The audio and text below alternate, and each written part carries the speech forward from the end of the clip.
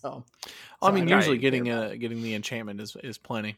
yeah. I think I've had one. Whoa. Hello, everybody. Welcome to Demonstrate the Loop. We're a Magic the Gathering podcast doing everything from deck text, set discussions, and also, damn it, man, whenever you surprise me, you get me every time. Deck text, set dissections, and discussions. The set dissections is last. You did it Yeah, out of order. yeah. Either way, we either talk about things or talk about things pertaining to decks, or we talk about things pertaining to sets. This is a set one. We're going to talk about things pertaining to sets, but first let me do some introductions here. And by me, I mean I'm going to let Josh introduce himself. Josh? Oh, hello, I am Josh this time. And Josh will introduce Drew. Hello, this is Drew this time over here. Hello, Drew. That's not quite what I said, but but that's okay. That one that was giggling was Drew. And then me, I'm Daniel, and Drew will introduce me. Oh, that's Daniel. Say hello. Hello. And that was that. So now we're going to be talking about Commander Legends. It's coming out. As of recording, it is coming out in 4 days, I think. Yeah, 4 days. It comes Friday. out. Its official release is this Friday. This is a specifically Commander draft set. It's got all these brand new goodies for Commander, and it's got a couple of brand new goodies for, what is it, Legacy, potentially? No. And a couple of brand new goodies for Pauper, including one that people are saying might be a little too good for Pauper, but I don't play Pauper, so that's okay. That's okay if that affects Pauper in that way. There's a bunch of new Oathbreaker staples. A bunch of new Oathbreaker staples. That's right. So we're going to be talking about just our favorite cards, our feelings on the set overall as a whole. And so I suppose we'll jump into that. What would we like to discuss first? The new mechanics or anything like that? Do we want to talk about specifically how the draft of the set works? We should definitely cover the mechanics, what it's got going on. Yeah. All right. Well, there are 4 mechanics in Commander Legends, or 4 main mechanics. There will be little peppers of things throughout. Like there is a card that has Evoke, which is not in the whole set, but it's in like a couple cards because it's a Commander set. So there's some stuff from everywhere. But the 4 main sets that we have is the most important one, I would say, is the return of Partner. Just blanket Partner, not partners with. Drew, give us a quick explanation of what Partner is. Yeah, so anyone who has been listening since our very first episode will remember me saying that I thought that Companion was the future of Partner. I have been just completely and utterly decimated by the release of this set and been proven just completely wrong top to bottom. Partner is effectively a static ability. It has no direct impact in game mechanics. It mostly, for the purposes of Commander, it lets you kind of flex around with deck construction. A creature that has Partner can be part of any, can be your commander along with any other legendary creature, so provided that other creature also has Partner. This allows you for added flexibility in deck construction, a lot of kind of build your own commanders. Other than that, your overall deck size remains the same, meaning that if you decide to have a deck with 2 partners, you have a deck, your main board deck is actually then going to consist of 98 cards instead of 99. Commander damage is tracked separately, Commander attacks is tracked separately. Any cards that care about how many times you have cast a commander will sum total both of your castings for those. And then anything, I'm trying to think of anything else, anything that cares about you just having a commander at all, you only need to have one of the 2 for that requirement to have been met. Very good. And so that's Partner. I'll talk about this next one because it's one of my favorites. We have the return of Cascade. Cascade is one of my favorite mechanics because I like doing things off the top. Now, there are ways to kind of cheat with Cascade if you have like scry effects or things like that, but I typically do not. And what Cascade does is that when you cast a spell with Cascade, before that spell resolves, it creates a trigger. And that trigger exiles cards from the top of your deck until you find a non-land card that costs less than the original cast card. So if you cast an 8-drop with Cascade, it will look for things that cost 7 or less. So if you hit something that's like a 3-drop, you can then cast it for free. Now, you don't have to cast it for free. You can just let it go to the bottom of your library in a random order along with everything else revealed. But more often than not, you're going to say, yeah, I'll take a free 3-drop spell with my 8 cost card that I just did. Yeah. Absolutely. And an important thing to note is that the thing that you find when you're cascading is actually cast. So if you have like an 8-drop Cascader, and then you hit a 5-drop that has Cascade, that thing is also going to cascade because you're just actually casting it. And so that's a whole bunch of fun shenanigans. Yeah. No, it does not. Cascade is a really fun mechanic. And the other element there is also the card you cascade into actually will resolve before the card that has Cascade. It is that good which rando. is which is really cool. With just a real quick talk about a card, the Sweet Gum Recluse is a 6-drop 4 and 2 green flashing spider with Cascade. So, you get to hit something that costs 5 or less. And then when it enters the battlefield, you put 3 +1/+1 counters on each of any number of target creatures that entered the battlefield this turn. So since the thing that it cascades into resolves before it does, it can cascade into like a 4-drop creature. That enters first. Then the Sweet Gum Recluse enters. And then you can put 3 counters on that thing as well as the Recluse. So it's really cool. I like that one a whole heap. Josh, I feel like for some reason this is a mechanic that you'll like a lot. So I will have you discuss Encore. If you could discuss our new mechanic, Encore. I'm so ready because I'd hoped that it would be that one because I do like it. Encore is a ability with a cost that you pay when the card with Encore is in your graveyard. The way Encore works is you pay the cost and then you exile the card from your graveyard, and then for each opponent you create a token copy that attacks that opponent this turn if able. They gain haste, sack them at the beginning of the next end step. You activate the ability only as a sorcery.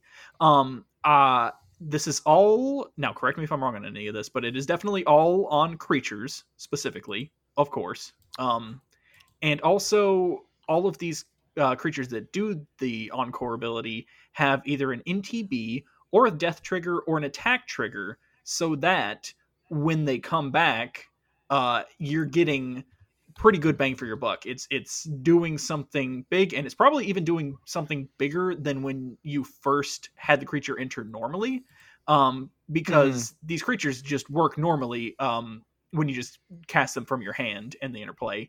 And so usually when you pay the Encore cost and you make tokens for each of your opponents, you're going to be getting multiple triggers because you probably have more than one opponent at that point. So yeah, the Encore cost, I believe doesn't it always cost more than the regular casting cost? Looking at it, yes, I do believe so. The exception that I currently see, there's like one that costs the same, but I think in general they are like 3 or so CMC higher for the Encore activation than the cards typical. That makes sense. There's a funny workaround though, because there is a new commander in this set that gives a card in your graveyard Encore. Except for it makes the Encore cost equal to its converted mana cost. Right, so if there's one where the Encore is like 7, but its regular cast is 4, you can just say, no, it will be 4. And then you can Encore it for 4 for a thing that should be 7. So that ability is probably going to be really good for 4 mana. But we'll talk about that legend later, potentially. And then we'll toss it back to Drew. Drew, what is our final mechanic here? Oh, what is our final mechanic? I was trying to remember Monarch. Monarch. Oh yeah, Monarch. Monarch.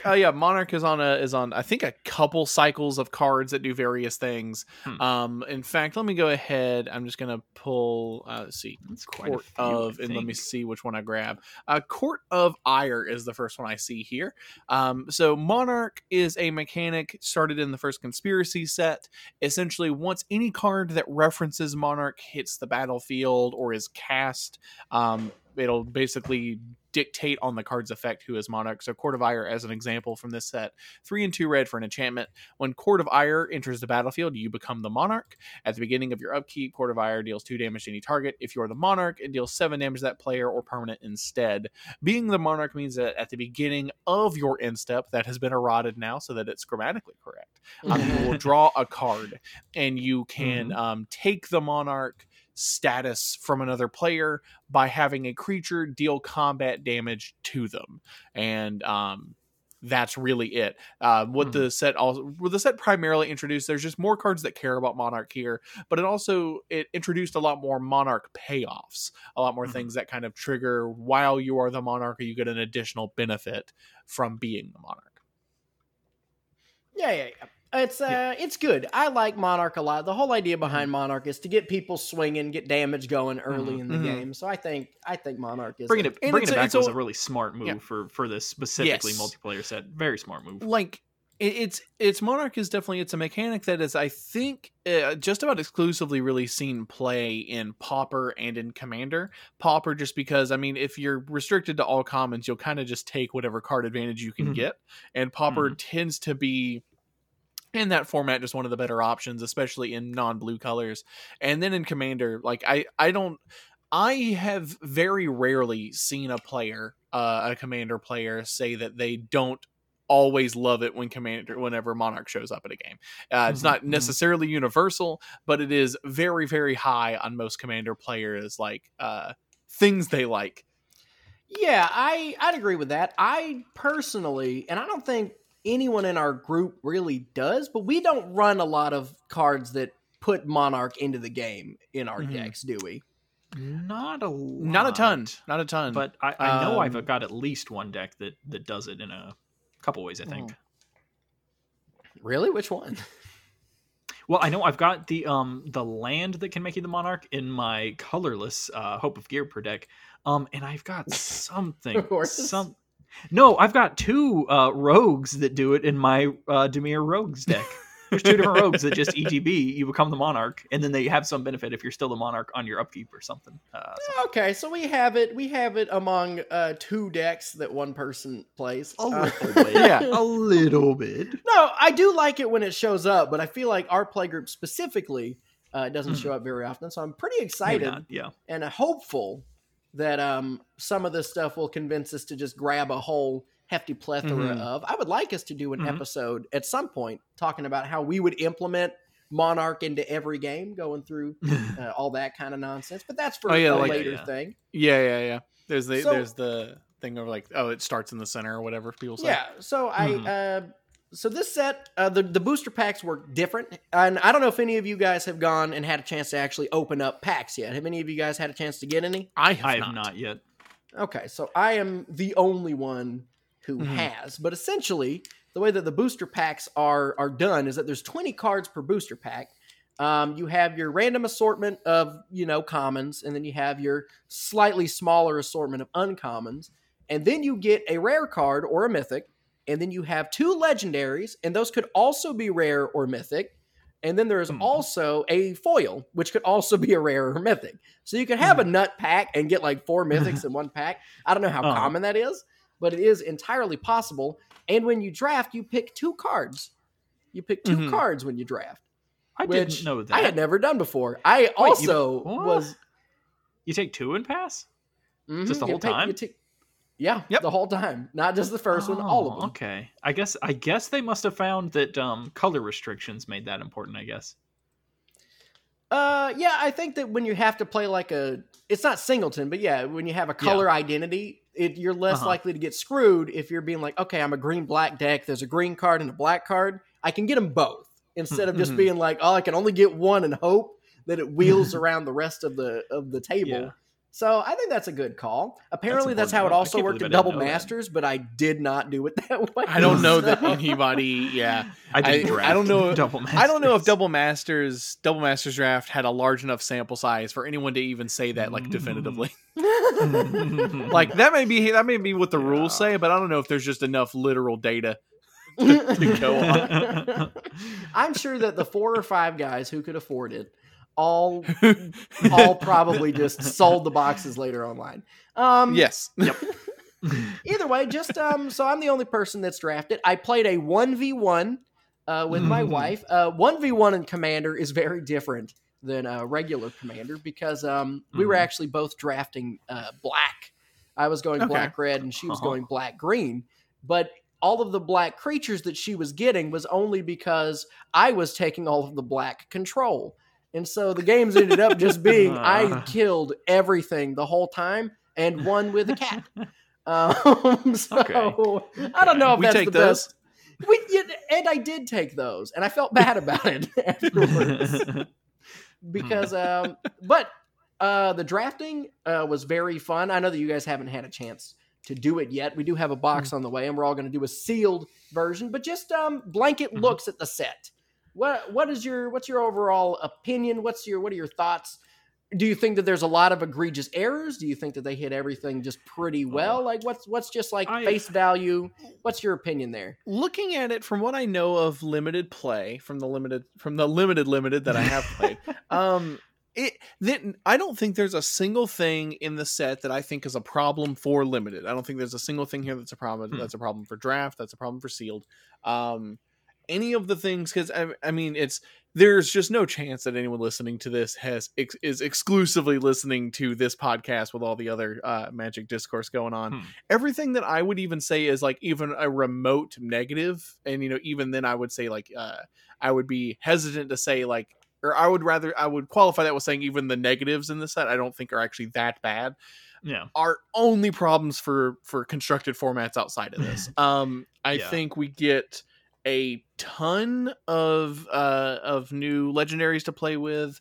I like a vast majority of the new cards. I don't want to say all of the new cards, but it's mostly I either like or don't care about them. I did want to ask you specifically, Drew, because me and you recorded the partners with that whole thing about how Companion is the fixed version of Blanket Partner. And in that episode, we touched on like Blanket Partner feels just a little too open, I think. Was kind of where we went. But do you think that the partners in this set kind of rein it in a little bit? Because some of these partners have some very weird specific abilities. I think it's for instance, I'll just read off one. Elegith Crossroads Augur is a 6 mana, 4 and 2 blue Sphinx. It's a flying 5/6, and it said if you would scry a number of cards, draw that many cards instead. And it has partner. This is one of the rares, and so it's not like Cedar Condo that's just hey, small creatures they can't be blocked. This is hey, you better be scrying. This is you're not scrying. You're scrying over messing here. Up. And it's I think the key thing they did here is that there were two approaches here, because it's the partners in this set have been I guess corrected for, because it's the previous batch of partners, people love them because they're real strong and they let you have they essentially give you a ton more options for 4-color commander if that's what you want to play. And just about all of them are good to some degree, but they are very problematic for the format because it is very hard to balance. So what they've done in Commander Legends, and this is I guess my opinion, but what they've done here is they've solved that by either making them bad, which has worked out for a good handful of these, is just, you can fix them by just making them straight garbage, which is a way to prevent them from being broken. Made them either exclusively narrow, or, and this is the case for all of them, making them one color. Making them one color diminishes their capabilities for really letting you kind of flex around, because you're only ever like, it's even using the previous partner pairs, you're getting up to at max 3 colors with any of these. So there's only so much impact. Also, I think just about every, and the set's new. I absolutely reserve the right to be wrong, but like there's none of these partners that jump out to me as completely broken. There are some that have been getting some murmurs about CEDH play, CEDH viability, but none of these in comparison, at least on anything I can immediately see, are going to be broken. And they by being restricted to their colors are not as open-ended, jam a pile of 4-color good stuff with another partner. You can't just be like, hey, I'm going to have all of the tutors of every color in addition to this piece of value that's just pretty good. Yeah, exactly. Right. And so that's kind of like in the companions as partners idea. That's kind of where they went with them. It's they are more restrictive than the previous partners in the sense of they are monocolor, so they limit just how many colors you can get access to, which also limits the amount of available cards you have access to break any given partner. Yeah, and some of them are just just some straight up trash. Some of them are just like stone unplayable. I mean, like the Scry one I could see. There's enough cards with Scry on them that you could probably get a pile of that's just going to accumulate some value. But I mean, there's also Kelith, Sunmade Familiar, who I want to get out ahead of this and just say I love this boy. He's a delightful man. He's a delightful man. 2 mana 1/1 legendary horse. When a commander you control attacks, put a counter on it, and that's it. Those are all the mechanics on the card. That is bad. Like in any kind of construction format. This is a legendary horse, Drew. This is it's a one. Hold up, 1 second, man. I know. Yeah. I have a very specific, convoluted deck that this horse will be very good in. In the commander slot? Potentially, yeah. I'm thinking of. Well, I don't really care about talking about that right now, so I won't. But yes, but that's the thing. It's like maybe in the partner slot you can pair this with some commander, and I don't see the synergy here. But at 2 mana to get an additional counter on attack only, and only for a commander, there are just better cards than this. There are better cards than this all over the place. You don't get it. It's no. I get that it is a horse. Drew. I get that it is a horse. Turn 0 Rogue Rock. Turn 2 Kelith. You're swinging with a 1/2 first strike menace trample, my friend. Yeah. Oh dang! And I'll block with like an Elysian Caryatid. You're not going to be playing Elysian Caryatid. Don't give me that. You have one deck with that in it. It's not even your commander. Yeah, I won't even have it every game. That's what I'm saying. Right. You're gonna take that 1 damage, and the next turn you can play Elysian. It's honestly, it's like the partners here. Like there's nothing here that's again at least obviously, but there's nothing here that jumps out as game breaking. And I think having all of the new partners be monocolor, I actually think that's a very smart move. We kind of the damage has already been done with the dual color ones. I think that anyone who is going into partners just to play 4 colors can already do that. It's good that we saw reprints here. Granted, they're blinged out reprints, so I don't know how much they're going to impact the price of those. Yeah, we will see. Not. No, but how much? Because it's sort of like when you with the fancy art foil Omnath is roughly the same price as just regular Omnath. It's going to come down to because like that's the thing is it's collector boosters. Yeah, it's collector boosters, and so it's going to come down to like what the actual what the print volume of this set ends up being. Literally, how many of these foil etched copies of Vial Smasher are like out in the wild. And so like I think that'll just be something you kind of just have to watch those on. But as far as like for the future health of partner and the future viability of it, I don't think that any of these are bad. Like it's even Kelith is actually, I think it's a really good option for like limited, because it's just it's having partner and limited just makes sense. It gives you more flexibility to have something in your command zone that reflects the deck that you have built. And so that's perfectly great. And none of these I think are gonna like break or warp the format or anything like that. And then I didn't think of this prior, and I don't know why. Is Encore Encore is just Myriad? Yeah, Encore is just a one-time Myriad. It's like Myriad Unearth. Yeah, that's the right one, right? Yeah. Sort of. It's sort of. Yeah. Because I was looking at it and I was just like, okay, this lets you just kind of swing it out. Like, oh, that's just what Myriad did. And there's a few differences with these. Is that these go away at the actual end of turn, and the Myriad ones, they go away at the end step, and also they die, and that's a big deal because with the Myriad ones they exile at end of combat, which is a little harder to kind of do more shenanigans with, especially like, you know, in the middle of the combat step. And like I really like these Encore ones. Looking at them actually makes me wish is I wish that Myriad had gotten this large of a push. Granted, it was in pre-con deck, so it didn't have literally as many cards to do it with. But it's Encore I really like, and it's just because it's obviously it's a mechanic that's built for multiplayer. It literally it ties to you playing against multiple opponents just like Myriad does. And so my hope is that if we see more multiplayer focus sets, I want more Encore. I think Encore is super cool. There's a lot of fun stuff to do there. I just hope that we also get more Myriad, because I feel like both of those, like, maybe don't have them in the same set, but then again, maybe do. Who cares, right? But like, I feel like those are both in kind of the same general space, and I think that they are different enough that I would like to see both of them. Most like Myriad is a effect you can actually repeat pretty reliably. Encore, you exile the creature on resolution of the ability. Yeah. Well, the thing about the thing with Myriad is that the things that you want to Myriad have combat damage effects a little bit more so, where the Encore stuff, most of the best ones, like, trigger on death. And they, like, do things like when they die or enter. So Myriad's more combat focused. So you could actually do, like, a Commander Precon where, like, I don't know, the Sultai deck is more Encore focused. And then you have, like, the Boros or Naya deck be more Myriad. And you can have those exist in the same realm because they are vastly different in what they're actually trying to accomplish. What about you, Josh? Yeah. What do you think about the partners as a whole? You think anything busted hiding out in here?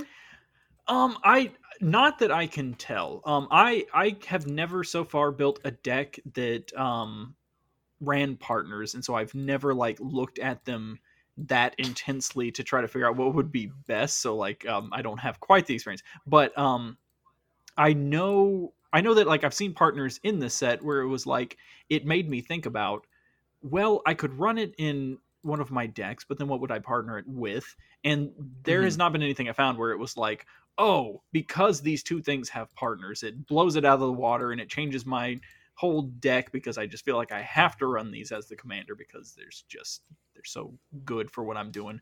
I think I agree that for the most part, the number of things with partner and their power level will be very good for actually drafting this set. And it probably is the case that a lot of these partners from this will not see a lot of constructed play, as far as I can tell. But I definitely think a lot of them will, which is good. That's a good spot to be in. I think overall, I think it's a well-constructed set for sure. And I would really wish that we could get together and actually draft it. But we're not going to do that right now because we are responsible. That's true. So whenever you should be too. Yeah, you should be responsible. Yeah, I think that really my main thing that I always have to think about, because looking at the partners on their own, I'm like, none of these partners with any of the other partners from this set are going to be broken. It's when I think about the other partners, the previous partners, that I'm worrying that I'm missing something, because the two-color partners have always been the busted ones. Yep. Right. And so it's like, so I'm trying to look and find out which one of these one-color ones, when paired with the broken two-color partners, is going to create a new kind of busted that we don't understand yet. Is Kethis Vile Smasher? Or whatever the horse's name is, Vile Smasher, like New Mardu, CEDH, I don't know. But I feel like if we are to find something that is very busted in these commanders, I do think it won't be paired with something else from the set. I think it will be something that's going back to like the old reliables that we know and love. I'm pretty sure it'll be Alharu and Rayhan is the two that I have marked as being... Rayhan is the Golgari one that cares about counters. It enters with a 1/1 counter. It enters with 3 1/1 counters, and then whenever it dies or is put into the command zone, you get to put its counters on another creature as partner. And then Alharu is whenever it enters the battlefield, put a counter on put a 1/1 counter on each of up to 2 target creatures, and whenever a non-token creature with a 1/1 counter on it dies, make a spirit. I am fairly certain that if I wanted to, I could take my Gave Aristocrats deck and just run those two and do the exact same thing that Gave already does. And so I don't know if that's like very broken, but that's one of the ones that has jumped out to me that's so cute. far. I would be okay with the Abzan with the Abzan deck kind of breaking through the CEDH mold, because that means they're trying to do it without blue. And, and That's you know what? More power to you. Go get it. You know. All right. Are there any just real quick before we go into our next thing? Because I think we all agree that this is just, you know, in the way that the set is, and especially if you have a big enough group. Because, you know, even if somebody's pulls are crazy off the wall, it's the same thing with any Commander game. If somebody's going crazy, there's 3 other players that can be like, nah, let's tone down that crazy just a smidge. Just get that crazy knocked out of there. And I feel like that's going to still happen, even if somebody's be like, hey, I'm going to vamp Tutor into Jeweled Lotus and then play Rogue Rock. And then you go, oh, no, we got to get him. Vamp Tutor You didn't even need Jeweled the Jeweled Lotus to play Rogue Rock. You could have just dropped him. Just If put him I on get the Rogue just had to Rock pay and for I the get Commander Vampiric tax. Tutor, I'm going to do it. I'm going to do all of these. I'm mostly just amazed at your restraint for not running Roga in the command zone. That's my biggest thing. Oh, it will be. I'm Vampiric Tutoring for the Jeweled Lotus. I pull Vampiric Tutor and Jeweled Lotus in the same pack somehow, and then the Jeweled Lotus is foil. Right, yeah. Yes. And Extendo art. The Rogue Rock in the command zone is a moderately played that I got from. Do we want to talk about the precons that are also releasing alongside this set at all? Oh, I honestly completely forgot about them. There's 2 precons. Yeah. It is. There's a Simic precon that comes with a big serpent. I think that the information is actually still down here at the bottom of this Mythic spoiler page. It's that I'm on. AC Tire of Gyre Strait, which is just on a name basis killer. Love that right out of the gate. And then there is the Boros one. I think is an Aura enchantment or an Aura equipment deck. As well. Yeah, I believe so. Yeah, I wish that I had. It's weird, right? Because Oboon did like regular kind of big creature things and had a Lands Matter theme. But if I'm being honest, a Boros Aura equipment commander and a Simic Tachyova that costs 1 more mana and gives you an extra land drop. Yeah. Like, I'm sure that there's people that is for, and I'm happy for them that they get to keep having those things, especially after, you know, we just got the new Akiri from Zendikar, and we just got Omnath and everything else for the landfall decks. I'm happy for them, but I don't know if you guys have anything interesting to say about them, then go ahead. I'm not going to doo-doo on anyone's parade, but I don't have a lot to say about those. But I was gonna say that we've talked about it a million times before. I had my stinky bad, not good rogues commander deck that I built, and then they made a bunch of good rogues, including doing a pre-con Dimir rogue deck. They did that. They did my deck, but not as good as mine because mine plays more rogues. Has more rogues in it. Yeah.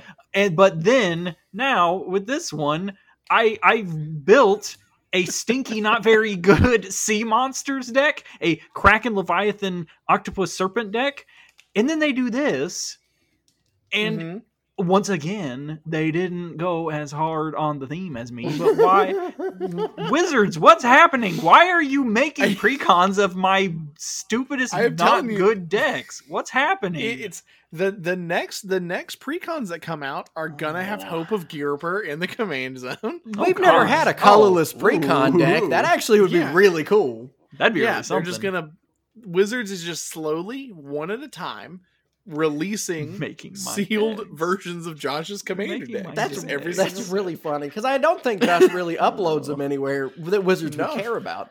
What about you, Drew? Since me and Josh, I think, have a similar opinion. What do you think about the commander precons here? I have yet to actually see these in a store, so I can't say this definitively. But if these are going to continue to come out and they're at the price that the previous ones were, I think these rule. Like. Oh yeah, they're like only 25. They're like $25, right? I got a double pack of the last 2, I think, for 35 for both of them. So like, and this is, I think, the thing, right? Where The Commander Precon decks are marketed as the entry point, the on-ramp to Commander for people who are new to the format. And I think that, and I may be wrong about this, or maybe depending on the Wizards employee whose interview you're watching, but the general state is that the Commander pre-constructed decks are for people who know how to play Magic but are wanting to get into Commander. So they are, they don't have all of the staples in them necessarily. They're not designed to just be like wall-to-wall banger reprints. They're just designed to be decks that are fairly simple to pick up and play out of the box for new players. I love the fact that these are... I actually really like that they're just focused on there's 3 new cards, one of them being the Commander in them, 97 reprints. I'm not going to do the math for basics or whatever. Yeah. And they're coming out more regularly, and they're just like so much cheaper. Like the regular, I mean, like it was just back in like May, right? When the Ikoria, when the Commander 2020 Commander Precons came out, $40 a box.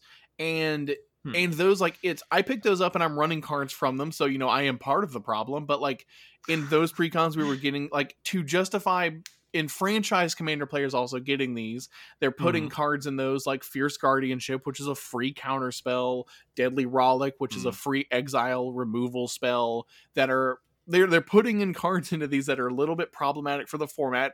Going back years, even this is like True Name Nemesis was in one of these. I am never seeing. Right, I don't even see those as being a possibility, at least with the limited data we have so far with these. I don't think they're gonna warp the format in any kind of unhealthy way. The worst thing about these two is Boros already has a lot of equipment commanders, but this one has card advantage, so more options doesn't hurt. And AC is just Tatyova for 1 more mana. So like they're not crazy boundary pushing, but they're not crazy boundary pushing for me, someone who's been playing Commander for like 3 years. However, someone going to see like, oh, I want to play something, I want to pull something off the shelf, I could easily see them go like, ooh, big giant water snake, that looks sick. Or this guy's sword is on fire, I want to play that. Like, these are cards that I think are appealing to players who are new. They're priced way cheaper, so they're a lot more accessible. And because they're 97% reprints, we are much less likely with these to see cards enter the format that are like a little bit problematic, like free counter spells, like free removal and things like that. And so I'm kind of all about these. I misunderstood the question because my brain has normally I don't think monetary value buying. I think actual play experience.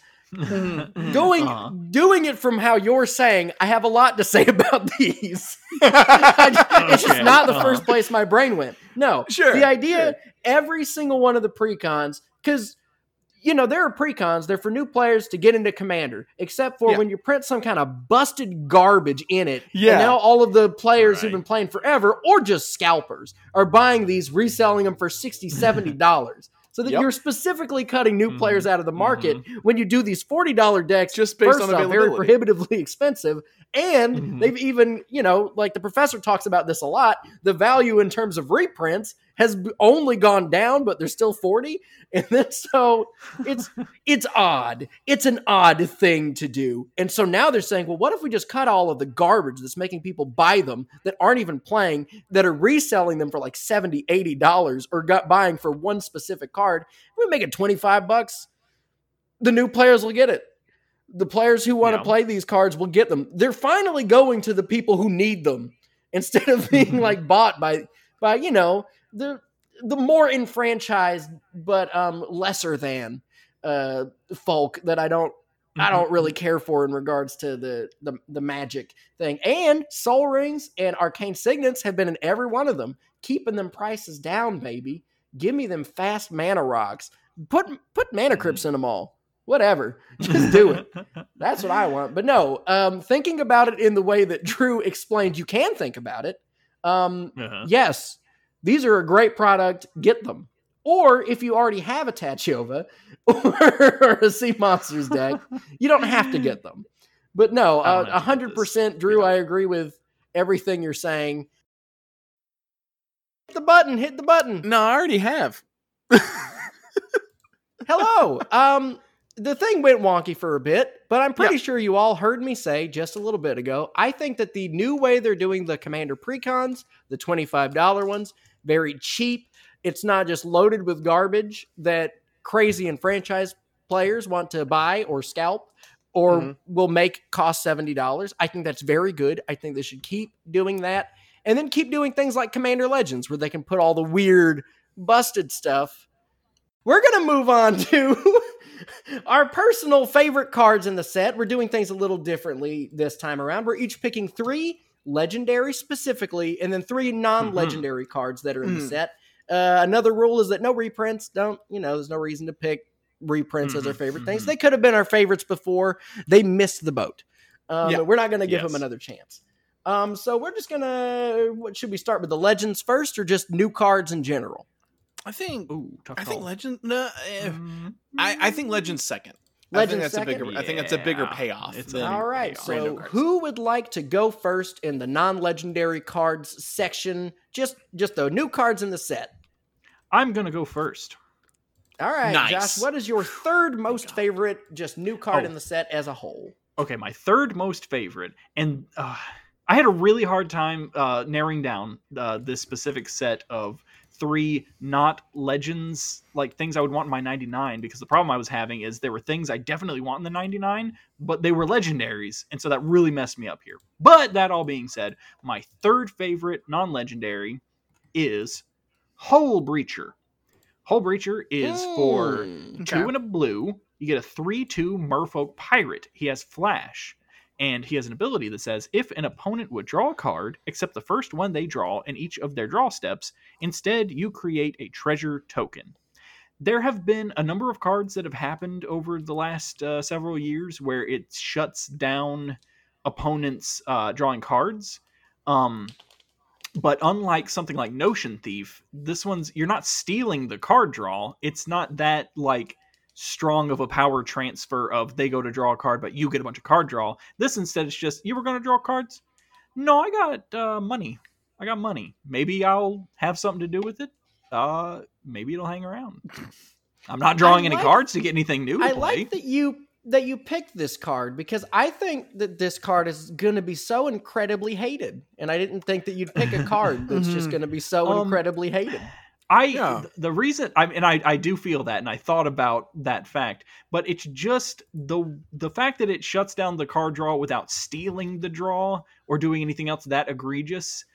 It gives you potential, and I mean, it might be good, but it's just, I don't know. I like the way it does it. It ultimately ended up being, I looked at it, I enjoyed the card, and that's all that ultimately mattered for me picking it over anything else. Well, real quick question. What do you think is stronger? Casting a Windfall with Notion Thief on the battlefield and drawing, let's say, 20-something cards, but you don't have any mana left over? Or casting a Windfall, getting 20-something treasures and having a whole new hand of 7? I don't want to answer that. All right. What's your number 2 pick, Josh? Thank you very much. All right. My number 2 pick, this is once again a card that just, I like it. So I picked it. That made sense. It is Coercive Recruiter. For 4 and a red, you get a 4/3 Orc Pirate. Its whole Shazam is whenever it or another pirate enters the battlefield under your control, you gain control of target creature until end of turn, untap it, until end of turn it gains haste, and becomes a pirate in addition to its other types.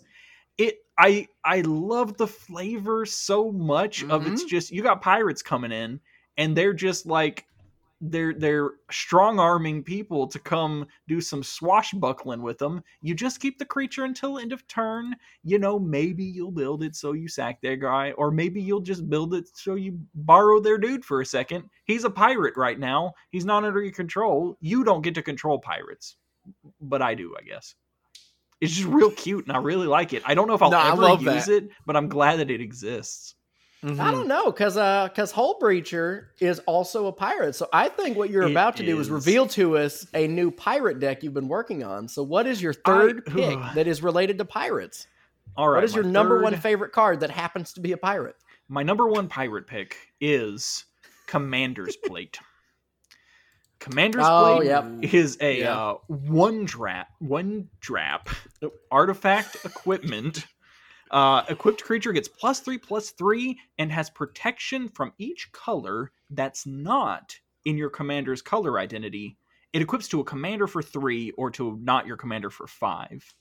The reason I like this for pirates is I already have my Hope of Ghirapur deck, which is my colorless 1-drop commander deck. Pirate Tribal, yeah. Yeah. And this is just 100% for that pirate deck because it has protection from all colors because my guy's colorless. It being 1 to put out, 3 to equip for that size of a buff and that kind of protection is beautiful. It's very good for my deck, and I like it, and I definitely will use it. They're offering it to me on a little plate, and I'm saying, yes, I was very hungry. Thank you.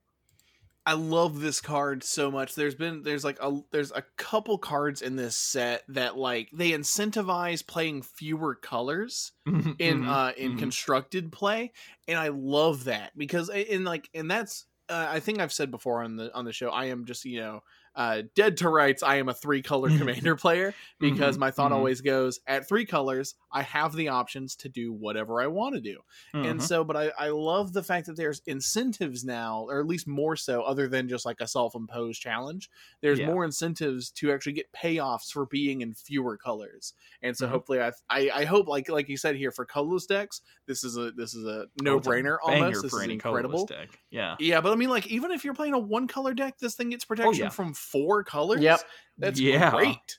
That's so good. Yeah. I mean, especially if you're running like mono green and then you've got protection from blue, from black, from white, from like pretty much anything that would like bounce, kill, or lock down your creature.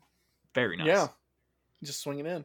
And just as an add-on, you also get, for your Hope of Ghirapur deck, you get War Room, which is just a land that's tap, add a colorless, or pay 3, tap, pay life equal to the number of colors in your commander's color identity, draw a card. So that's another card that's just like, you have one, it's just a better Castle Lochthwain for monocolored decks. It's 100%. Really good. It's very nice. And I will also 100% be using that one. It was the honorable mention on my not legendary list. Gotcha. Nice. All right. And I guess that I will go second here, and then we will go to Drew. But my number 3 pick, and this is the one that I'm cheating on, for my favorite non-legendary cards, is just all of the courts. Yeah. Okay. All of the courts. I want Monarch to be in more games. I love enchantments. It's my favorite permanent type. They just sit there. They're literal chairs. They've been looking at people playing Chair Tribal, which is a Kenrith commander. They made the art specifically so you can run this in Kenrith Chair Tribal. It's just a bunch of thrones. All of them do something really cool. The white one, I think, as usual, is not going to be the best one. But the white court, it's 2 and 2 white.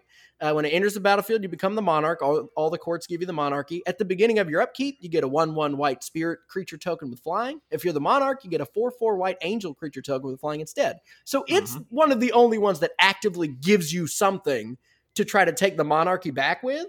So that's pretty good. Right. Yeah. The only thing that's weird to me is that 3 of them cost 4 mana, 1 costs 3, and 1 costs 5. I wish they would all be 4 mana just for the symmetry. I'm real big on my symmetry, but I love these cards. I love everything that they do. Yeah.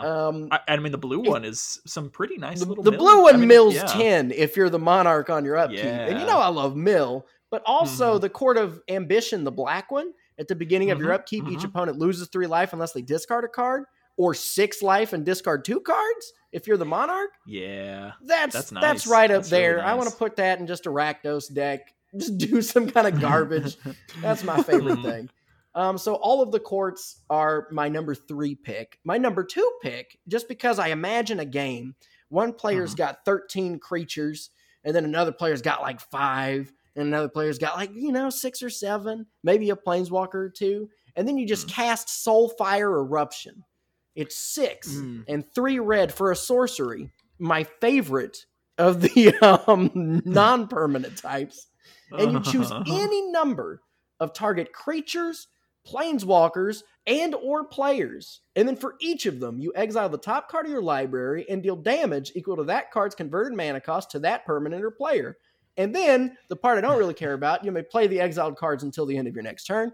That's fine. But just imagine there's 30 something targets, and you're exiling 30 cards off of the top of your library, dealing 30 instances of uncontrolled random amounts of damage to each of those things. It's like, hey, is that a Karn? Hey, that's a land. No damage to Karn. Is that a 1/1 Saproling? Bam, 9 damage. Is that a player over there who I really want on my team? They take 12. Whoops. What about the problem? Oh, they gain a life? How'd that happen? I had a negative inverted mana cost card. But I love it. Oh, It's such a weird you card. get rid of 30 one. cards of your deck. They're just gone. You get your next turn. You probably ramped into the spell with like rituals. You don't have enough mana to cast all 30 of those. They go away. They're gone. But you did it. You did 30 amounts of random damage or non-damage and got rid of your deck. Oh, it's so good. I think it's terrible, but I love it. It's so good, but I think it's bad. Yeah, My number one pick. Yeah, I think that's technically a bad card, technically, if you wanted to look at it like power level and use and whatnot. But I do like it. It's very cute. Not a good card. It's so cute. This next one, very similar to Lithoform Engine. This card is only number 1 on my list because it's perfect for an Omen Machine deck. This card is Sphinx of the Second Sun. It's 6 and 2 blue for a flying 6/6 Sphinx. At the beginning of your post-combat main phase, you get an additional beginning phase after this phase. So what's better than an Omen Machine? A lot of Omen Machines. What's better than that? 2 times that many Omen Machines, technically. Because once say we have 4 in the first one, that's 4 Omen Machines. Oh, instead of drawing cards, we do Omen Machine 4 times. And then what's that? Another draw step to do Omen Machine 4 more times?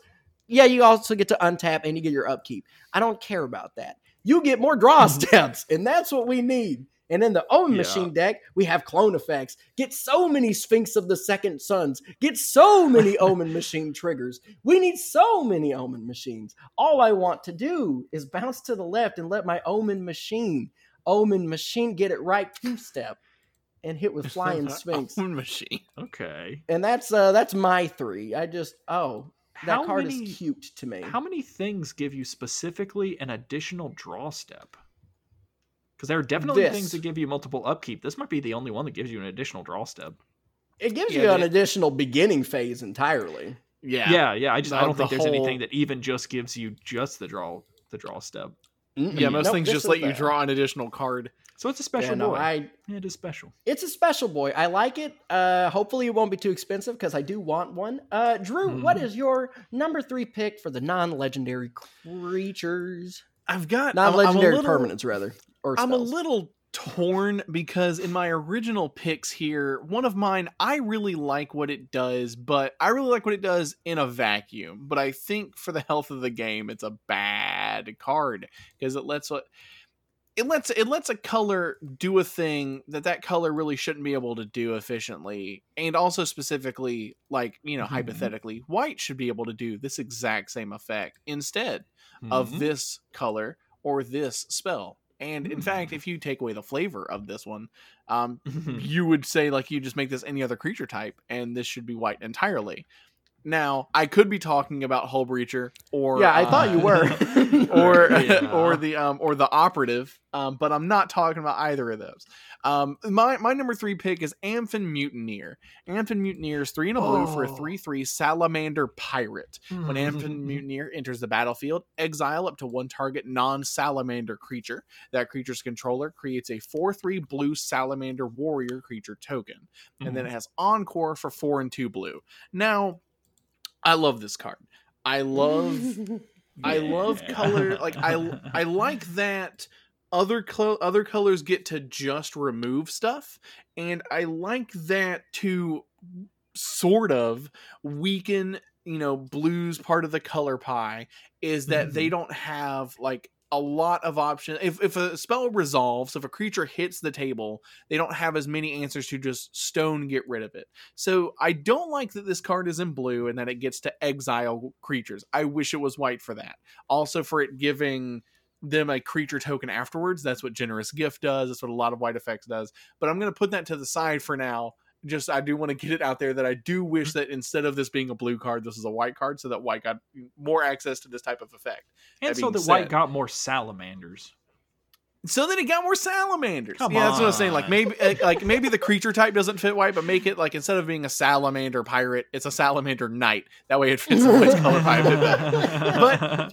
But it's I mean, blue does have this in rapid hybridization and Pongify, and I like that these are one you actually can't like endlessly do this effect. Like you can't exile it on the one round, sack the Amphin Mutineer, bring it back, and then get rid of the token again. They're going to end up with some salamanders. That just no way around that. Right. And so I do like that it's still giving them something. A 4 power isn't nothing, and so they can probably hit you pretty hard with that.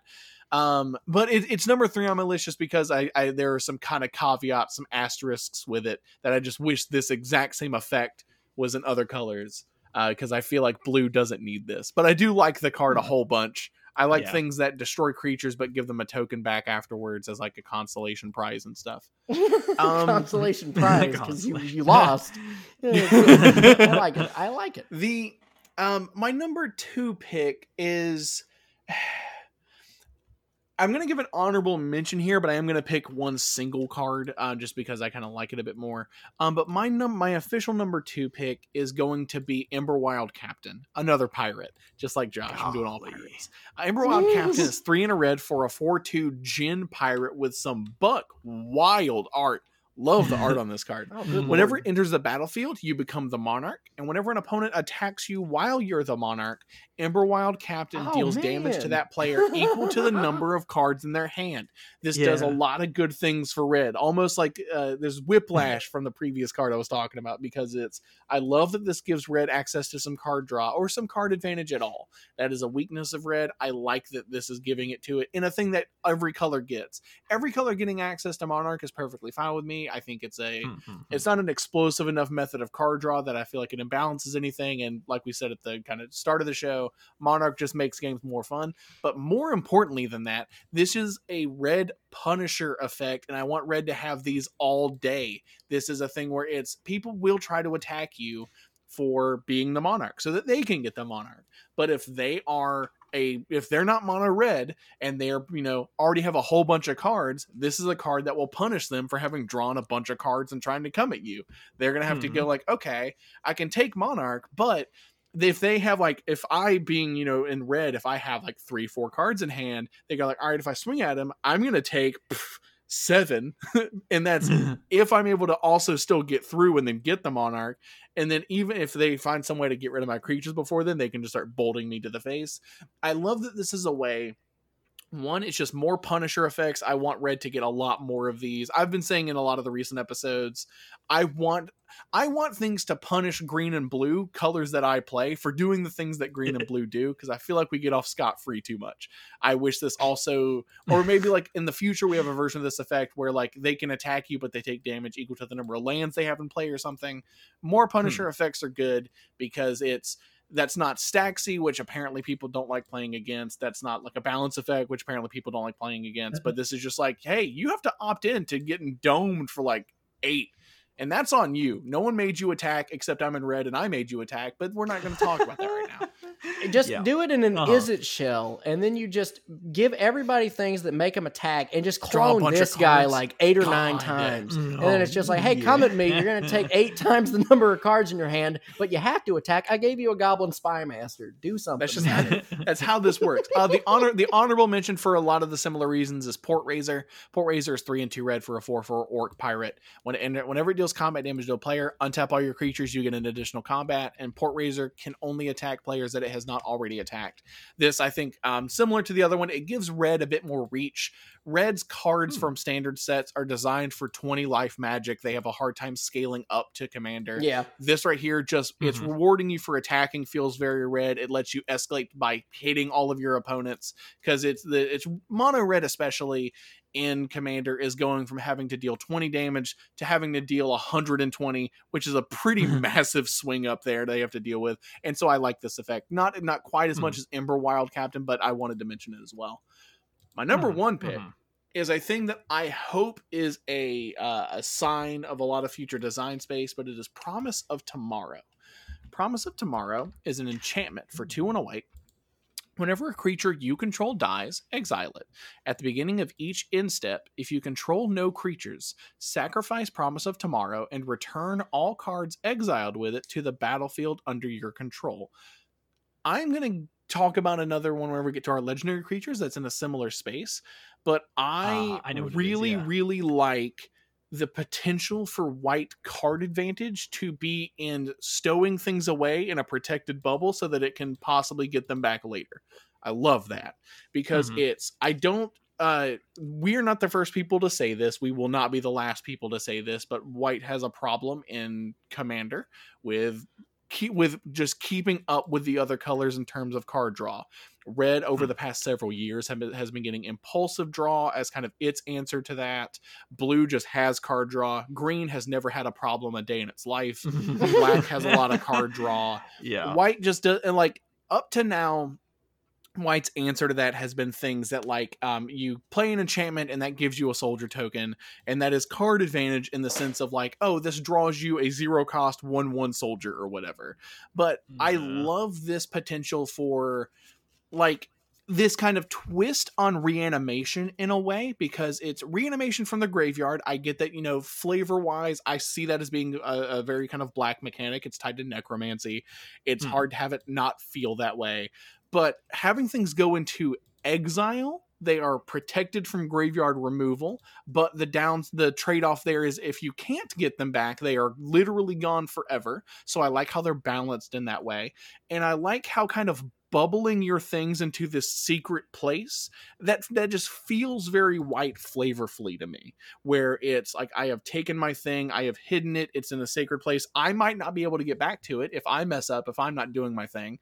But if I play correctly and I plan ahead, I can have this be protected and safe, and then I can get it and, bring it back out whenever it's the most beneficial.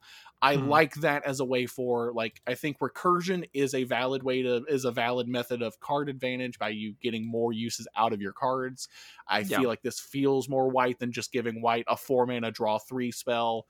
And I like the design space of white being able to tuck away things for the future in exile. Everybody knows what they are. They're not sneaky. It's right here and you know what it's going to be. Yeah. And if I can get to it, I get my card advantage. I like that kind of flavor, and I hope we see a lot more effects like this. Yeah, and it's just, if you just are playing, if you get this late game and you have 7 mana, it's like this and a Wrath of God, and it's just like, bam, everything's gone. My stuff is that's back. what I was gonna say. Yeah, this is for a board wipe deck. You can wipe the board and then get all your creatures back. Just get your stuff. It's white creatures have a lot of really good ETBs. I love this kind of space here. And the thing is, like, cool. if you play early, you just start like slowly tucking away stuff. People get they're kind of looking like it's. I love everything about this card.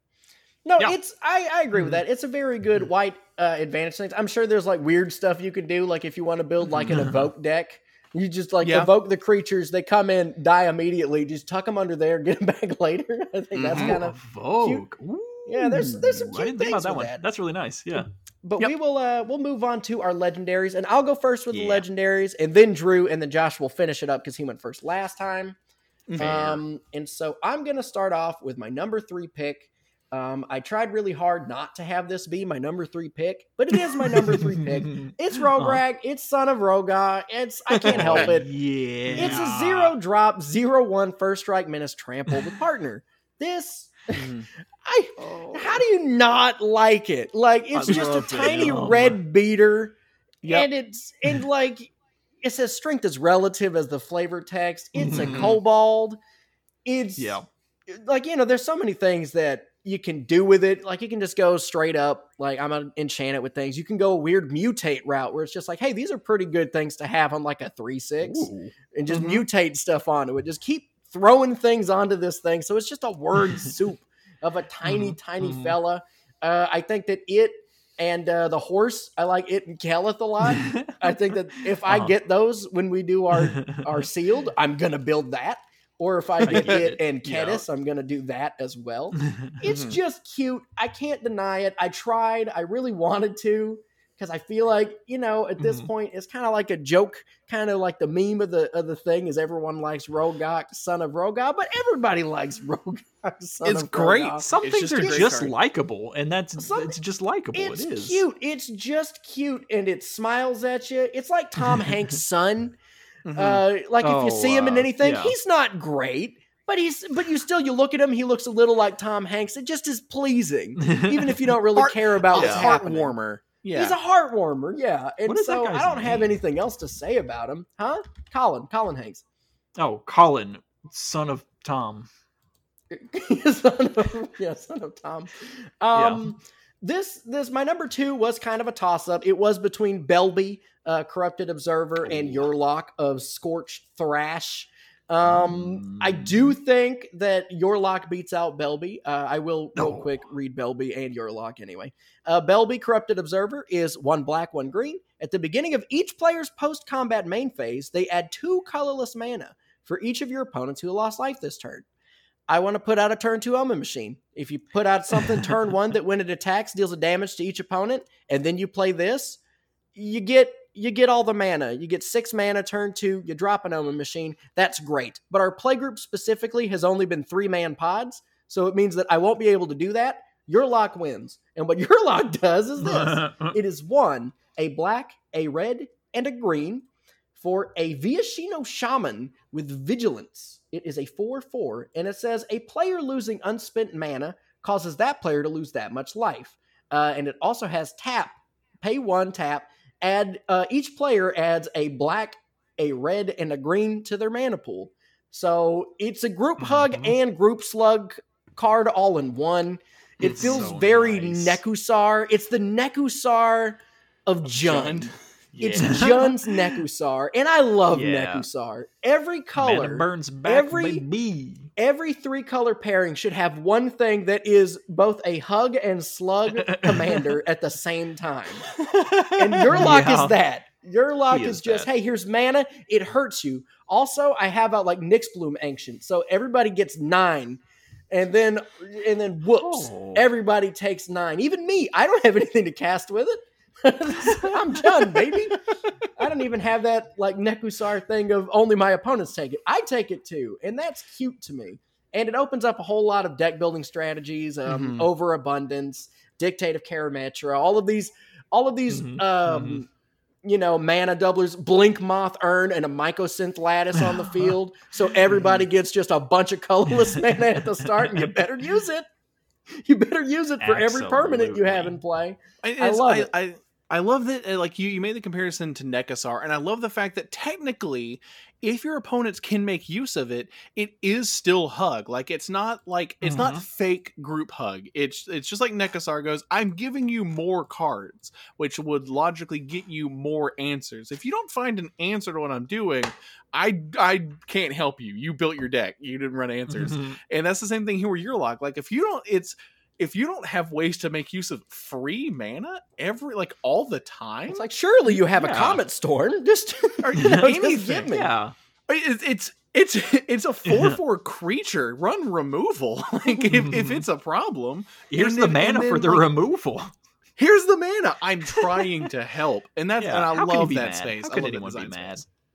Well, speaking of how can anybody be mad, my number 1 pick is so unapologetic. It is so delightful, so true to the roots of Hug. It's the huggiest commander in the whole game. My number 1 pick, and if I alright. get a foil etched of it, I'm going to build it. It's Quain, the itinerant meddler. It is a 2-drop, 1/3 rabbit wizard that just says tap.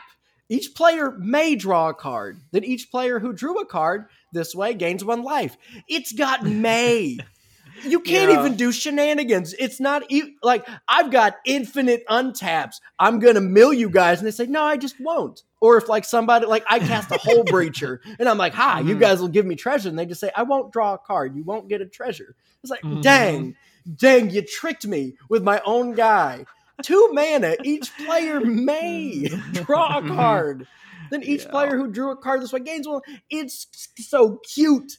It's just right there. It's early. It's an early drop. Azorius hugging rabbit in the same colors of Kami of the Crescent Moon. Please, Indeed. Lord God, let me I just love. unapologetically smile at you and say, here you go. You don't get burned.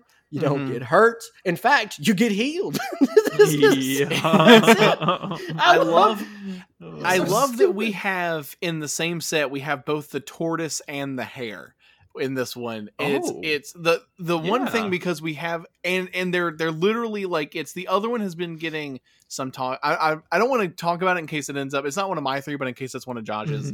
But it's the other one is getting some talk at the higher power level end of being very stacksy, very control-y, and Quain is the exact opposite. So I like that in the Magic Vorthos here, the rabbit's the good guy and the tortoise and the hare. He's helping everybody. He's drawing them cards.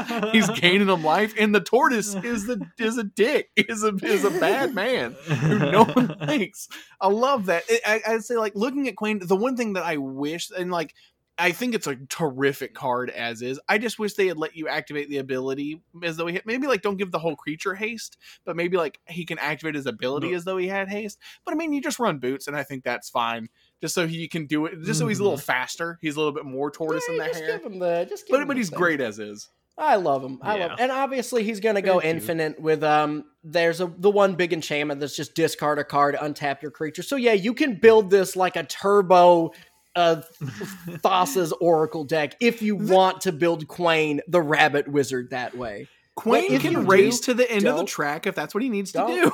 Talk to me if that's what you're up to. Don't talk to me. I'll give you the cards to do it with mine, but you don't bring that to me. But those are my three. Drew, what is your third? Very nice. Your number 3 for your legendary creatures. I like how these flow. Oh, they could flow a little bit better. That's unfortunate. My number 3 pick is a card that I am just getting hotter and hotter on by the day. And if you look at the art, you could tell. My number 3 pick is Nevinyrral Urborg Tyrant. It is a 3 Esper, so 3 white, blue, and black for a 3/6 legendary zombie wizard who has hexproof from artifacts, creatures, and enchantments. Whenever Nevinyrral Urborg Tyrant enters the battlefield, make a tapped 2/2 zombie for each creature that died this turn. And whenever Nevinyrral dies, you may pay 1 mana. When you do, destroy all artifacts, creatures, and enchantments. I am so hyped for this card. I love everything about this card. It is... I have in fairly recent memory, I had tried to build Esper Zombie Tribal with Verena, the Lich Queen. And I just could not balance the different things that Verena wanted to do, from being Zombie Tribal to discard synergies to all the life gain and card draw. Nevinyrral is simple. Nevinyrral is wanting to raise an army of zombies and then kill everything else that is trying to get there and turn those things into more zombies. And I love that. It's... If you create a giant board state, this thing cares about your creatures that died. It cares about other people's creatures that died. You just wipe the whole board. If you can recast Nevinyrral, then you just get them all back. You have a command zone answer to basically, I mean, everything but Planeswalkers, which is a kick up to what Nevinyrral's disc does. So I like that they didn't expand him at all. I like that they kept him where what the original spell does. And it's just like, I'm a big fan. I love my loops. This card just seems very easy to abuse. Like, it's very easy to sacrifice, Nevinyrral and a couple creatures. You're in the colors to run Havengul Lich, which everybody knows I'm going to do. And you make enough mana to recast him out of the yard, pull him back. He's going to make zombies, which give you more fodder to do more disgusting things. I like him that he's an Esper Zombie Tribal Commander, and I think so is Verena, but he isn't trying to do anything that is more complex than raising an army of dumb zombies to throw around. Like, it ultimately comes down to, he has no, like, all he can do, even abusing him, like I just said there, all he can do at the end of that is make a ton of zombies. And I'm not in a color that has an easy way to give board-wide haste, because one, the zombies are tapped. I need to find a way to deal with that. And I'm an Esper, so it's hard to give my whole team haste. So I like that I'm not in colors where that's easy. It's a card I like a whole bunch. I like it. I like this one too. I would, honestly, I always forget about the second ability. I only making the zombies. Yeah. All right, what's your number 2, Drew? My number 2, I mentioned this earlier when talking about Promise of Tomorrow, but my number 2 pick for legendary creatures is Livio, Oathsworn Sentinel. Livio is a 1 and a white for a 2/2 legendary human knight who has partner, so you can combine this with any other partner legendary creature. They have the ability of, for 1 and a white, choose another target creature. Its controller may exile it with an Aegis counter on it. And its second ability is for 2 and a white and tap, return all exiled cards with Aegis counters on them to the battlefield under their owner's control. Just like I said with Promise of Tomorrow, I love this thing for card advantage where, like, at a commander table, you get to a point in games where you just know a wipe is about to hit the table. Too many people have too many things, and you are already too committed to the board. There's not much you can do about it. Livio goes like, okay, well, I'm going to go ahead and save some stuff real quick. And it's the first ability. I love that it's not a tap. So it's just as much mana as you've been able to get. You just dump that in. If you want to play political, you can target other people's stuff with it to let them also save their things. And Keep then whenever that he comes back out, he can play them Quain lines. And then whenever he comes back in, he brings them all back in. I love that. I like, again, this thing where it's white can put its things into exile. They're protected because of the way they've worded it with the Aegis counters. He can leave and come back and still get them.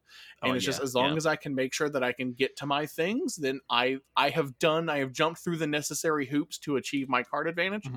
Love everything about it. And the drop's nice. Really like if this was a 3-drop, I think it would be a lot worse. But the fact that it's just 2, one and another for a 2/2, and then next turn you can start playing the politics game a little bit, or saving Doom Traveler if you wanted to. You can just save whatever you want. I like it. It's so interesting. Yeah, it's a really cool way to do the Conjurer's Closet kind of thing, kind of with instant speed, but then it can be delayed. You can use it as protection. I do really like the way it does. If I'm able to just bank up like a ton of mana, it'd be very easy to just like literally on the inset before my turn. Let's say I just have 9 mana and he's not summoning sick. It'd be very easy to just like on the inset before my turn, tap 2, tap 2, tap 2, bounce 3 creatures, and then use his ability, bring them all back, re-trigger their ETBs. Because he's a partner, I can easily I think literally just about any color plays really well with this. Oh yeah. If I go into green, I've got access to some banger ETBs. I've got access to mana ramp, so I can do his ability more often. If I go into red, I can do haste, so I can play him, exile a thing, and return it on the same turn. There's just a lot of options with Livio, and again, it gets more into that design space that I want them to pursue, where just white it puts its things in a bubble over here, and then if it can get them back, that's card advantage. I love that. All right. And your number 1? My number 1, I've been talking a lot about white exiling things, so it may, if you're looking at the list of all the legends, this one might not be a surprise. My number 1 pick is Bell Borca, Spectral Sergeant. Yeah, there it is. I had a feeling. Legendary Spirit Soldier, star 5 for 2, a red and a white. Note the converted mana cost of each card as it's put into exile. Bell Borca, Spectral Sergeant's power is equal to the greatest number noted for it this turn. At the beginning of your upkeep, exile the top card of your library. You may play that card this turn. Every line of text on this card I love. It's insane. Everything about Everything that it does is so weird. Every single thing about it. What are the 2 go-to white removal spells? They are Path to Exile, they are Swords to Plowshares. Those are 1 mana, exile a thing. If it's big, which it usually is if you're using one of those removal spells on it, now Bell Borca's swinging in for 12. That's rad. Also, you got that exiled. Can you filter your mana? You have that now. Red, a lot of the more powerful red removal does damage, but it has it where it'll exile the creature if it would die this way. Oh, that's boom. Right, yeah. That also goes into Bell Borca. Do you want to play Stolen Strategy? 4 mana, or what is it? 4 or 6 mana enchantment? I think it's 4. It's a 5 mana enchantment. 5 mana enchantment. Exile the top card of everybody's library. You get to play them. Guess what? You also beefed up Bell Borca, and he can also play them. Do you want to run Itali, another very powerful red card? When it swings, it exiles a bunch of other people's top cards of their deck. That'll also power up Bell Borca. All of the cards I've also been talking about with white, in addition to running Rest in Peace, which is just a good white hoser spell. It exiles things to send them to the yard. There are so many things where Bell Borca will just get real huge off of things that you're already doing in these colors exile removal is pretty inarguably the best form of removal. A thing that just, let me see here. Okay. So he can't play all of the cards that you exile, which is probably good from a balancing perspective. Otherwise, I think this card might have been broken. But But it's, I mean, think of something just as simple as O-Ring. You want to O-Ring things anyway, put them into exile. That has the added benefit of, boom, Belborca, real big. There are situations where you would probably be, like, in the downside to a card like O-Ring, to a card like, what is it, Containment Priest, I think, or Fiend Hunter, is what if they don't have a creature? What if they don't have a good target? For Belborca, what if you have a good target? You can play your thing, exile your own thing, buff up Belborca's attack, still use that for whatever you need to use it for. And just like I've been talking about for a lot of this episode, you now have your own good thing protected and in exile. If someone else wipes the board, or if you wipe the board, you get your thing back because you exiled your own thing to benefit Belborca. And all of that is before I've even talked about the last thing gives you card advantage in Boros, which is the thing this color combo needs. I like that it's it doesn't seem overly powerful. It's just one extra card per turn in the command zone. Accessible, good, reliable, but not crazy. Just love every bit. I love every bit of text on this card, Belborca. Yeah, I'm definitely partial to the exile kind of interaction stuff, and there's not. I don't feel like there's a whole lot of exile payoff, and this is just like a really balanced, reasonable version of exile payoff. I like it. Yeah, we finally got that ingest commander we've been looking for. About time. It is about time. It's a Boros Spirit Soldier. All right, well, moving on. Those are all very good choices. I like that. I completely forgot about Belborca. Josh, what is your number 3 legendary creature? Okay, my number 3. I've been excited about this one since the leaks happened. I was really hopeful that it would turn out to be real, and it is. It is Obeka, Brute Chronologist, for a blue, a black, a red, one other. You get a 3/4. Ogre Wizard. She's real hot too with the red hair. She has tap. The player whose turn it is may end the turn. So you can use it to try to end someone else's turn, but if they don't want to, they won't. But there's just there's so much potential for nifty little shenanigans for you to have the ability to, just for the tap, end your turn. If someone's trying to do some heavy, horrific piece of control, if they're trying to Cyclonic Rift on your turn, you just stop it. Your turn is done. You don't get to do any more, but that doesn't happen. If you have the ability to, on any of those, like at the beginning of the end step, sack this or exile or whatever, you can just say, no. There's so much really potential. I'm so glad it exists. It's really good with Encore, and it's in the same colors as Arami of the Dead Tide, and that's the one that can tap to give a creature in your graveyard Encore. So you can Encore out literally anything, like a Consuming Aberration is what I would do. And then you just say, hey, at the end step, instead of sacrificing these 3 Consuming Aberrations, I'll end my turn with that trigger on the stack, and now I just have them. Now they're here. And that's really cool. I like Obeka. Yeah. It's weird, but it matches you. It matches. There's a lot of options. Yeah. Yeah. It's very open, but so closed. Yes. That's the whole ability. I don't know what I'm going to do with it yet, but I'd really like to build the deck around it. We'll see. But yeah. And what's your number 2 there, Josh? My number 2. I had to go with this one because literally I for sure am going to be building a deck with him, with also something else that I don't know what it is yet, because this does have partner. But what this is Itch to Kick Salvage Splicer. Yeah. Oh, right. Yeah. Yep. For 4 and a green, you get a 1/1 Human Artificer. When he enters the battlefield, you create a 3/3 colorless golem artifact creature token, which is what splicers do. Whenever an artifact is put into a graveyard from the battlefield, anyone's artifact, for any reason, you put a +1/+1 counter on Itch to Kick and a +1/+1 counter on each golem you control. I way back in the day, I had a Golem tribal deck. Not necessarily very good, but I really like golems. Golems are one of my favorite fantasy things because it's like a robot, but not very cool. Essentially, It's a fantasy robot. Yeah.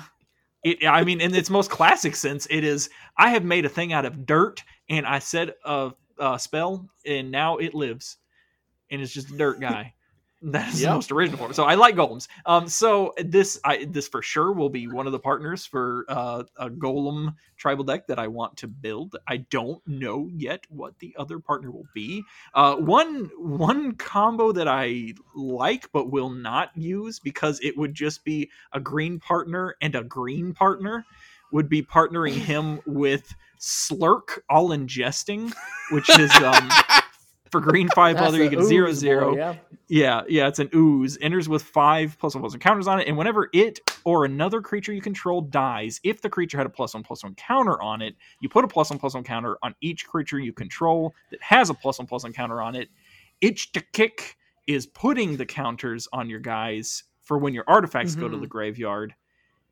And so if you've got a bunch of golems, like artifact creatures. They're dying, so you're putting the counters, and you're putting counters because they had counters on them. I like that, but also, I I wouldn't do it. The commander combo is Itch, Techic, and Slurk. It's very disgusting. I feel like you have to. That sounds just like a thing that you would name a cat.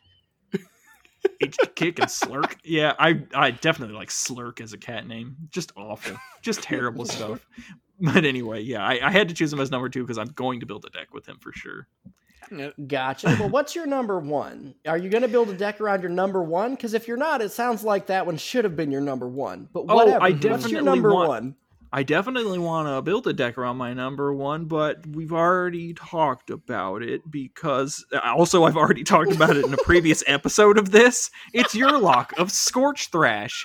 It's literally, I in my head for years, I've been like, oh, they should bring back Mana Burn just on a card. Mana Burn is cool so long as it's not a mechanic. Oh, and then you could tie it with also giving people mana so that you can burn people with the mana because the Mana Burn and your grid's a hug and it's a hurt. And they just did the exact freaking thing. They're making all of my decks as Commander Precons, and they're making the ideas in my head, and I don't know what to do anymore. I guess I'll just be happy and use these cards that I'm excited to exist. So there he is. We've already talked about him. There's no need to talk about him more.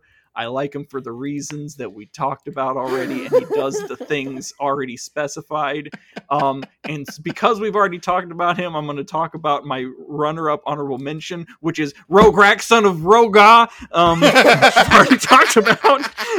So then I'm going to talk about my runner-up, which is Sakashima of 1,000 Faces. For blue and 3 other, you get a 3/1. He's a human rogue. You can have him come into the battlefield as a copy of another creature you control, except it has this card's abilities. The legend rule doesn't apply to permanents you control, and has partner. That's neat. Well, there you go, everybody. That was Josh's number 1 twice removed. His number 1, his 1A, and his 1B, and his 1C. Gotcha. Yep. Very interesting that those just weren't like your 2 and 3. Very good. All right. Well, I think that wraps up our kind of thoughts, our excitement that we have for the set. Let us know what your favorite partners are, what you think might be busted. Sorry we didn't talk about the problem cards. Not really what we wanted to do today. So, whoops. So if you think that there's any busted stuff in the set that's like a partner combination, or you know one of the weird partners and the duo it can team up with to do busted booty things, or if you're expecting to do Soulfire Eruption once and never again, go ahead and leave us a comment in the comments section of wherever you can leave one. Yeah. Also, feel free to send us what are your favorite things? What commanders are you excited for? We are Demonstrate the Loop. We're on Facebook, Instagram, Twitter. We have an email. The email will be posted to any of those social networks. So send us a DM, comment on the thing, or whatever. We like reading stuff. Yes, sir. And I believe with all that being said, we have demonstrated the loop, and we will move to the instep and concede. Thank you for sitting down. Games. Good games.